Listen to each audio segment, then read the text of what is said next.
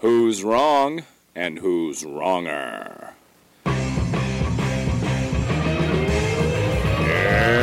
this corner, followed by millions, James the Exploding Unicorn Breakwell. And in that corner, ignored by millions, Steve Dash Rinko Levens. Tally-ho, everybody. It's the Queen Mum. The Queen of England here, saying to please listen to that incredibly awesome Dr. Steve and that bloody wanker James Breakwell on Wrong and Wronger.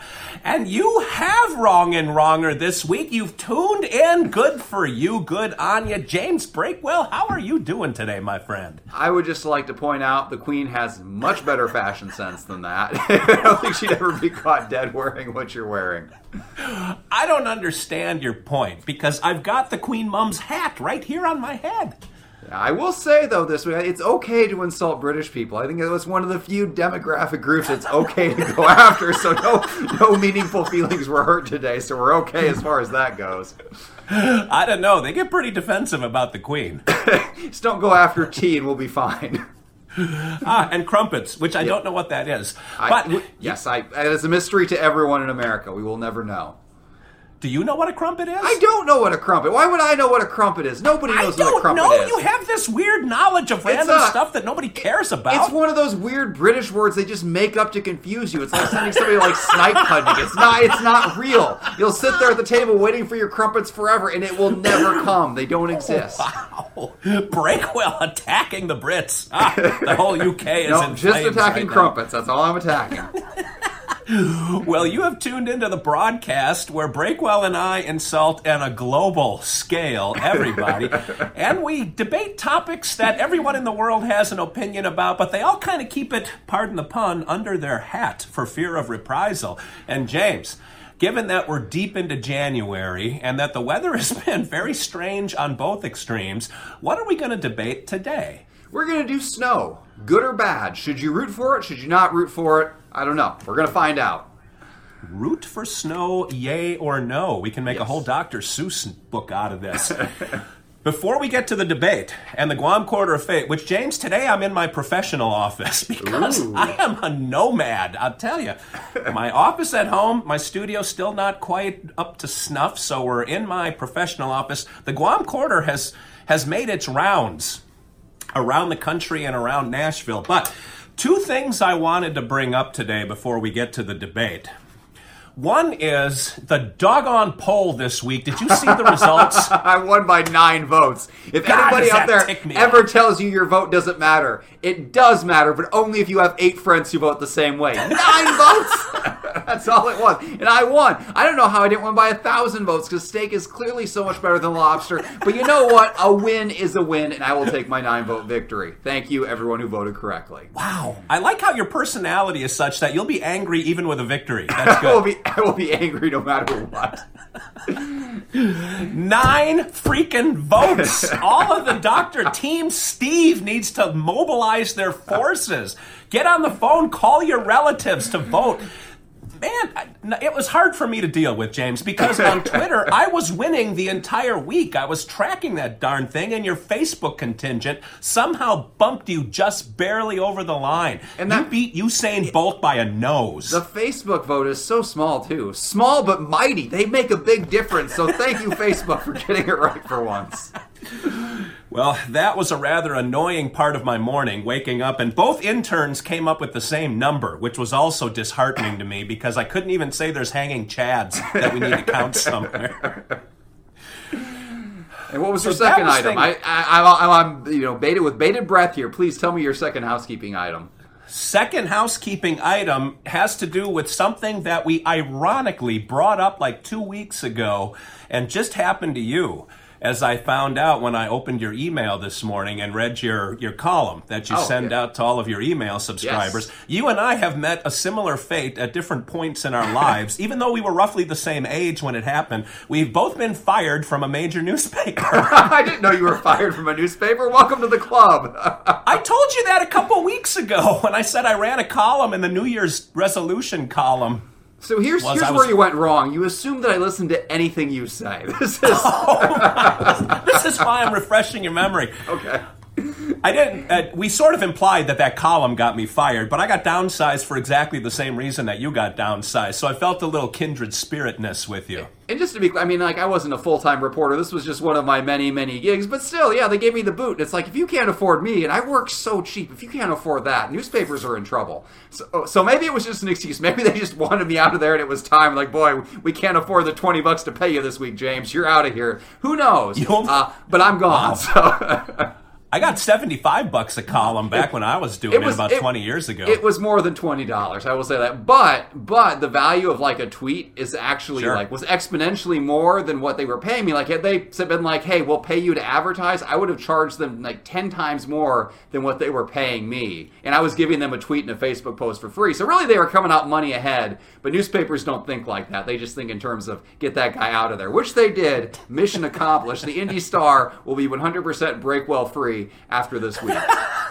If only Wrong and Wronger could match that criteria. Well, I read that and I just kind of chuckled to myself thinking, this is the fate that lands everybody who is an independent contractor with a newspaper in today's era. Yeah, and I quit newspapers once before. I was a full-time reporter for a while, and I thought this industry's going nowhere, and I hate the job. Yeah. I'm out of here. Then 10 years later, I came back and dipped my toe in it, and I got that toe bitten off by a shark. So clearly, for once in my life, I made the right decision. At least this wasn't my full-time job, or I would be in trouble right now. But your last column appeared, I guess, Sunday? Yeah, it appeared in print on Sunday, and it's going to show up online sometime this week. Unless they also subscribe to my email newsletter, in which case it might never appear online. We'll see. We'll see just how many bridges I burn. If you're not on that email list, you need to sign up. It's a good time. All the it really is.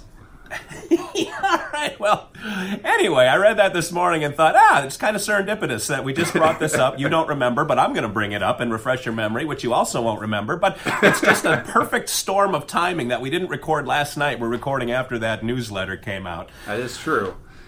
All right. Well, I have in my midst the Guam Quarter Fate. So the two sides are root for snow or root for no snow. Yes. And which were the two sides represent? All right. Heads, I root for snow. Tails, I root against snow.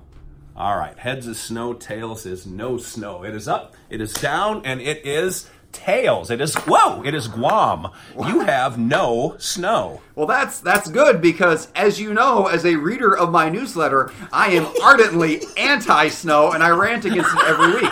You get the cold no matter what. Kids don't want to play in the cold, but if you get cold and snow, suddenly you got to take them outside. You got to spend an hour dressing them up. They go outside for 20 minutes. They start freezing. You spend an hour taking their clothes back off, and you got to make them hot chocolate. You got to dry all the wet stuff. It's a mess. If you just get the cold and no snow, life is manageable. Also, I don't know if you've noticed how the weather works, but terrible storms almost always hit on nights and weekends where things get just good enough that you still have to go out and go to work and run your errands. They just take 4 times as long, and it makes them deadly. And your boss is sitting there thinking, why did it take you 2 hours to get to work? Why didn't you leave 2 hours earlier? It's like you should cut into your own time rather than their time. It makes everything difficult. It makes everything dangerous. And there's no upside. So I am anti-snow as far as it goes. James, I'm hoping, like the Grinch, your heart can grow 3 sizes through the course of this debate. Because you have no soul if you don't like snow in the wintertime. Winter is only cold and yucky and gray and disturbing from a mental health standpoint without snow. Snow makes everybody happy. You see the snow coming down with those big not Rice Krispie chunks, the cornflakes. They look like cornflakes. The Rice Krispie ones are the ones that hurt your face when they hit you. What does snow look like where you live? Have you seen snow? When I was a kid, man, we had different kinds of cereal. The best snow was the honeycomb cereal snow. That was the stuff we loved, the huge chunks that came down. Then there was Rice Krispies. That was about the most common. I'm sorry. God, I keep saying Rice Krispie. Cornflakes. Cornflakes were the next one. And then Rice Krispies were the small little pellet, like icy pellet snow that mess up your face when they get in your nose, and you get it in the front of your mask when you're wearing a muffler over your face. But anyway, snow makes winter purposeful. You had pictures of your children frolicking. And when, as an adult, do you get to frolic, James? Like, you start trudging into adulthood and the grind hits you, and frolicking takes a back seat to just grinding. Now, snow lets you frolic. You hook some skis onto your feet, you fire up the snowmobile and get out there, or you just have a good old-fashioned snowball fight with the neighborhood children, even though you're like 36 years old and you probably injure a kid, get a lawsuit. But snow gives winter purpose. I like having things that are fun. And without snow, without outdoor activities, what good is winter? I don't know how people in Florida can have a decent Christmas without a little bit of snow on the ground. And furthermore, nobody in Florida gets a snow day. Kids don't understand the joy of waking up and turning on the local news at 5 in the morning to watch the crawler at the bottom, or turning on the radio at 620 WTMJ in Milwaukee, going through the whole list of closings. When you hear your county, it's like someone just gave you a little shot of adrenaline in an IV tube. It's fantastic. Snow makes everything fun. James, what do you have against fun? I have everything against fun because you're lying. It's not actually fun. It's awful. You use the key word trudging in there. You have to trudge through snow. It's a huge burden to even move through it. It makes it difficult to get to your car. Okay, let me tell you, let's talk about frolicking. Let's talk about fun. Steve, who in your house shovels the driveway? Oh, well, first of all, I live in Nashville. God shovels our driveway. So if you wait 12 minutes, it'll be 38 degrees again. You have been out of the game so long, you don't remember what it's like to shovel a driveway. To have 60 feet of concrete 10 feet wide, and you've got to shovel 12 inches of it off there. Probably while it's still snowing, and it's going to fill right back up, or it's going to blow back over, or some jerk of a snowplow is going to put a 3-pound mound of ice at the end of your driveway, and you got to get out there with a hammer and chisel to break through. And as far as snow days, like, yeah, when I was a kid, I looked forward to them, and then you realize the catch. In most states, you need 180 days of school. Period. Yeah. End of discussion. Yeah. There's no way around it. So if you get a snow day, you end up having to go to school on like MLK Day or President's Day or Summer Day or 2 days further into summer. Like, it gets you back. It's delayed gratification. Except instead of having that day off when it's warm and fun outside, you can actually run around and frolic for real. You have the day off when there are like death-like conditions outside, where if you're outside with exposed skin for 30 seconds, it's going to freeze off. Why would you want to have your day off then? It's all about, I mean, only a child's mind could think that's a good thing. And let me tell you something, when they hit that makeup day, they do not think it's a good day. They do not think it's a good day at all. I mean, this is part of growing up. You realize that snow is just hurting everybody. It's hurting kids, it's hurting adults, it's hurting your back, it's hurting your heart. You know how many senior citizens drop dead because they have to try to shovel their own driveways because somebody like you is too lazy to help them out? That's what happens, Steve. God. There, it is. People are dropping dead out there from snow. They're dying in car wrecks. I mean, why do you hate humanity? I would like people to live, and that is why I am anti-snow. End of discussion. All right, Mr. Heat Miser. And boy, James Breakwell up with people. Listen to you all of a sudden out there, altruistic. Just this week, this argument only. Delayed gratification. I don't know what 9-year-old can delay that 9-year-olds don't care what's happening in mid-May to June. Like, they just want a day off right now. I realize, James, your childhood was destroyed by somebody. I don't know who did it to you, but just knowing where you're at as an adult tells me you never had a frolicking-filled childhood. So maybe you didn't have snow where you lived. I don't know how it all works, but snow is king. I miss snow. My wife and I talk all the time. When the last kid leaves home, we're going to move north somewhere because we miss that change of seasons. We want crisp autumn. We want snowy winter. And I don't care if you have to deal with one 14-inch snowfall a couple times a year. Like, that's part. By the way, I do agree with you, though. Serial killers and psychopaths drive snowplows. Like, I could tell you many stories growing up in Wisconsin, and you probably have them growing up in the North Midwest also. Yeah, I don't know where they find these people. Like, they go to, like, hospitals for the criminally insane, give them all DOT driver's license, and send them out with that blade on the front of their truck. But outside of being able to die with the snowplows, snow is what makes winter fun. You can't argue that point. Only somebody who lives in Nashville would say they plan to retire and go where there's snow. Because you know what people do when they live in a place with snow? They retire and they move south. They all do it. There are so many people around here who we call snowbirds, who they're here till the first flakes start falling, and they're off to Florida to their second home. And they are gone till it gets warm. Because you get old, it gets cold, your bones get creaky, and the last thing you want to be doing is walking through slippery snow, or God forbid, driving in it. You know how scary it is when old people drive in the first place? Now add snow, and nobody's safe on the road, okay?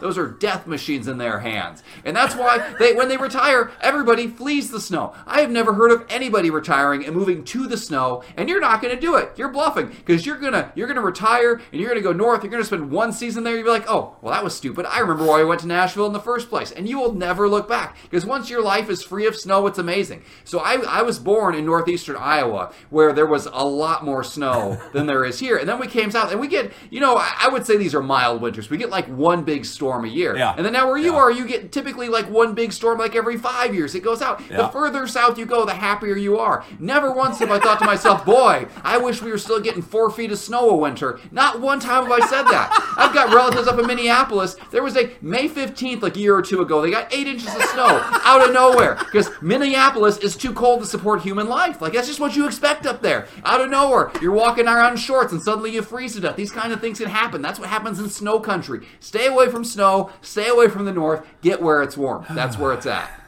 James, you're all agitated today because you're getting stir crazy, because it's cold without snow. You want to go outside and experience life. All right. I just opened my window. It probably just created a blinding light you couldn't see. There's snow out there, and it's frozen to the ground. You can walk across it without leaving a footprint like Legolas in Return of the King or something. But no, it's yeah. Look that one up, Steve. There's a reference for you. But it's there, and it's awful. And let me tell you, here, for one final point before I roll the dice, animals. If you have an animal that has to poop and pee outside in your snow-covered yard, there is nothing worse. Because you have to go out there and shovel and reshovel a poop spot and hope that your animal's going to go out there and freeze their butt off to poop rather than doing it in your house on the carpet. I've got a lot of little animals I have to deal with. I do not want to have to be out there shoveling bathroom space for animals. Snow is bad, James, Steve. Remember that. You remember my story about weaponizing frozen dog poop with the snowblower. Like, if you don't like your neighbors, there's nothing better than frozen dog poop and the impounder blade of a snowblower. That's yet another argument for anti-snow, but that's neither here nor there, because I'm going to roll the dice, and those 9 heroic voters who saved me last week will come to my aid this week, along with the other hordes of the internet, because who would vote for snow? That's insanity. So if you want to vote for me and a snow-free winter, vote for 79. If you want to vote for Steve and insanity and 25 feet of snow trapping you in your house, vote for 44. And if you want to throw your vote away on a decoy option, which is just as good as voting for Steve, vote for 50 even, just 50. 50? Yes. All right. Yeah, when we retire, we're moving in next to you, Breakwell, because that's why I'm installing a moat right now. You'll be about my age now when I retire, so I can tell. You're going to be a happy, well-adjusted old man. You're not going to be like Walter Matthau. All right, so vote for Breakwell if you don't like people. You like people that get shut in when the misery of winter hits, 79. If you want to have fun with your life and bring a little sliver of childhood into the grind of adulthood, vote 44. Hank Aaron, Willie Mays, Mickey Mantle was 7, sorry. And if you want to throw away your vote, which is, you might as well label that one Breakwell, 50. All right. Until next week, we are going to have another scintillating debate that I'm going to win. I need 9 of you to flip your votes this week, just to balance the scales of justice. But we'll come back to you with another good debate. And until then, tell a friend, tell a neighbor, tell a coworker, tell somebody you haven't even met. Stop them on the bus, rip their earbuds out or those AirPods, and tell them, listen to Wrong and Wronger. Until then, Steve Olivas, the great Steve Olivas, for James the Exploding and Unfun Unicorn, saying thanks for listening, thanks for watching, and remember, 2 wrongs can make a right.